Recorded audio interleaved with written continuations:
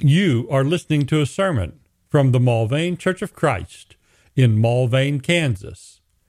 Subscribe in your favorite podcatching app or find and listen to any sermon online at mulvanechurch.com/sermons. If you would turn to the last two verses of 2 Thessalonians 3. We have two topics, very different but back-to-back verses. We'll try to cover them both briefly, even though they're not really too terribly much related to one another, but just Paul's last words. So 2 Thessalonians 3, 16, 17, 18, so 3 verses. Now may the Lord of peace himself continually grant you peace in every circumstance. The Lord be with you all. I, Paul, write this greeting with my own hand, and this is a distinguishing mark in every letter. This is the way I write. The grace of our Lord Jesus Christ be with you all.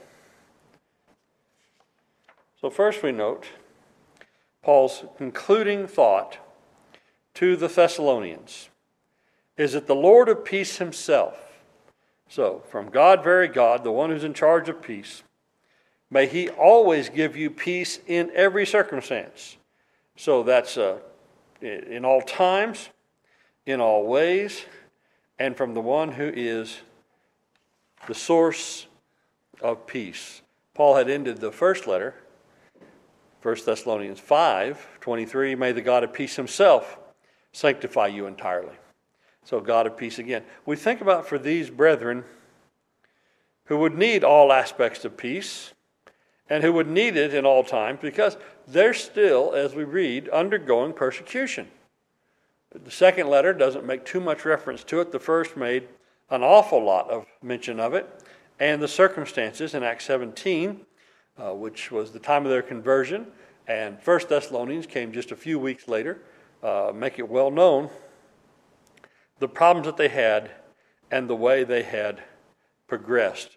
And, well, the second letter didn't say that much about it, but did say that God's penalty will come on those who don't know God, and those who don't obey the gospel, and those who afflict you will be afflicted.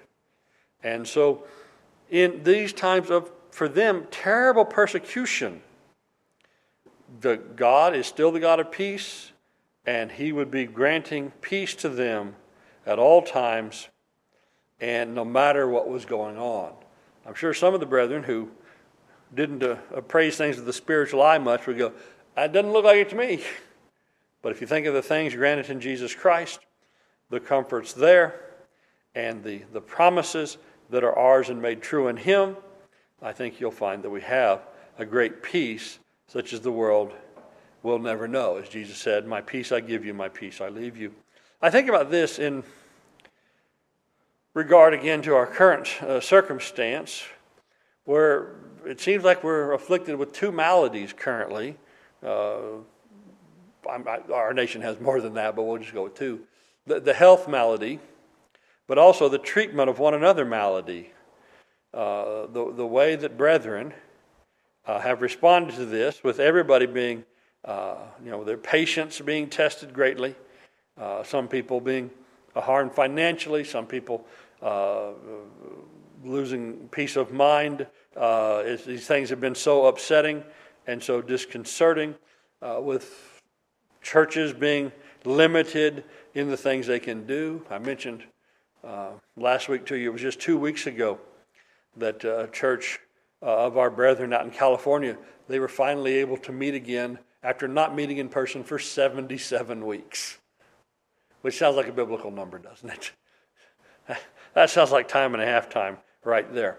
But 77 weeks they couldn't have their corporate gathering. And I know the preacher there, he'd gotten advice, most of it unsolicited, from brethren in other places saying, break the law. Just gather without it. And some people in similar circumstance had done such a thing. And others were saying that we're commending him for the way he'd conducted himself.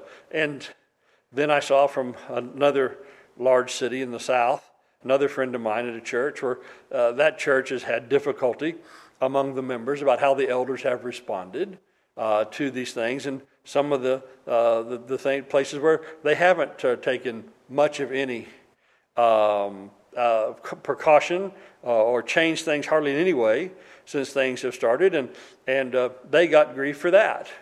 So one fellow has the most cautious setup I can possibly imagine in regard to these things and the advice given by authorities and also legal mandates. The other has the least amount possible because they live in a state where there's almost nothing mandated, and they both got grief. And for those who are somewhere in the middle, they've gotten grief themselves. And I don't know of any place where elderships have not had trouble. And everybody I talk to in other places, they're all having the same issues.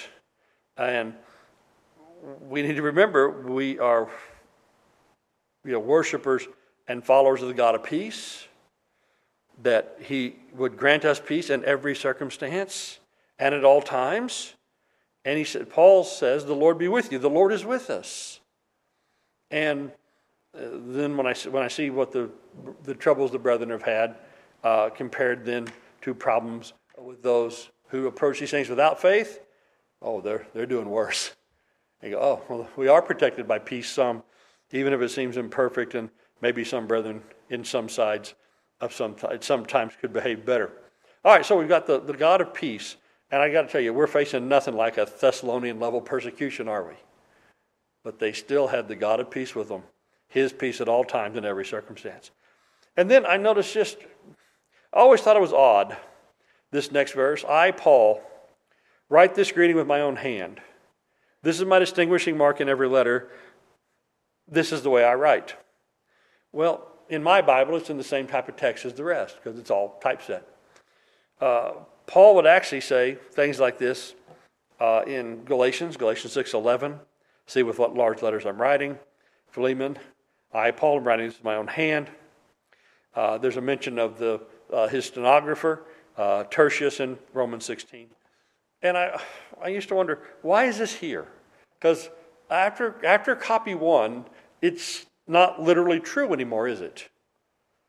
It was when somebody copied this down, whoever copied the first letter, and they copied down these words, I, Paul, write this in my own hand. Well, that's no longer true. So why is it included? And why didn't somebody just drop that out?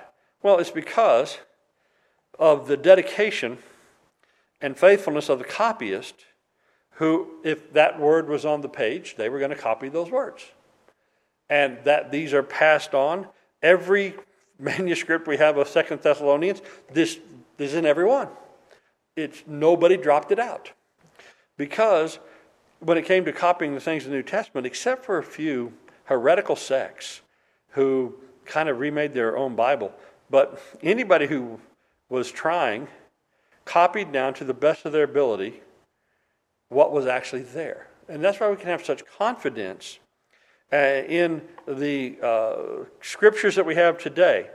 There's a new computer-based, you'll hear about it more in the next few years. The first results are just coming out, where people have scanned the exact letters of as many manuscripts as they can find. And now they're running all kind of computer algorithms on it to find out exactly how many letters are different, how many words are different. And we've always talked about these manuscripts that are passed down to us, the Alexandrian family and the Byzantine family and the Western family. Turns out when they've run these through the computers, they're actually not finding different families of text. There's all just one big glop of text.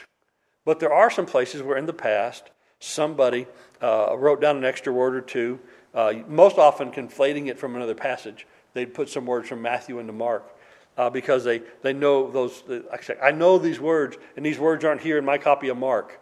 And so they'll get them from Luke. There's a few places like that, and there's a few places where in some manuscripts some spellings have changed and a few other things like that. But basically, in this is called CGBM. I forget what that stands for. But this big computer analysis of all the text, it's showing that the texts are even more reliable than we thought. There's less variance. They thought they were going to find all these new variants and get all this insight into how the text was transmitted down through various places and times, and that this monastery got it from that monastery and they trace back. It comes to find out that all the texts are much more similar than we even thought they were. And until we had the computers doing their letter by letter analysis, we didn't recognize it. Our pattern recognition for us is often a weird thing. We'll see, a whole block of things that are all the same, and there'll be one little spot that's different. What do we spot? We spot the one little thing that's different. But we ignore the thing, it's all the same. And that's pretty much what it is with biblical criticism. It's basically all the same thing. And there's a few little specks that are out. And people end up concentrating all their time on that. Why is that one speck different? Well, what about the rest of the picture that's the same? And that's the initial findings of this new computer-based textual criticism. But they put down, they were so careful, they copied down Paul's personal words, which, again, that part was literally only true in the very first copy. But Paul wrote it, and they were going to pass it on, so you'll see what Paul actually wrote in its completeness and fullness. So we can have confidence in the things transmitted to us, and with his peace, and with that confidence we can hopefully fulfill, and have fulfilled in us, verse 18, the grace of our Lord Jesus Christ be with you all. Because no matter what circumstance, that is the most important thing that we can have. Thank you for listening to this sermon from the Mulvane Church of Christ. Additional sermons and information available at mulvanechurch.com. Come see what a difference the Bible way makes.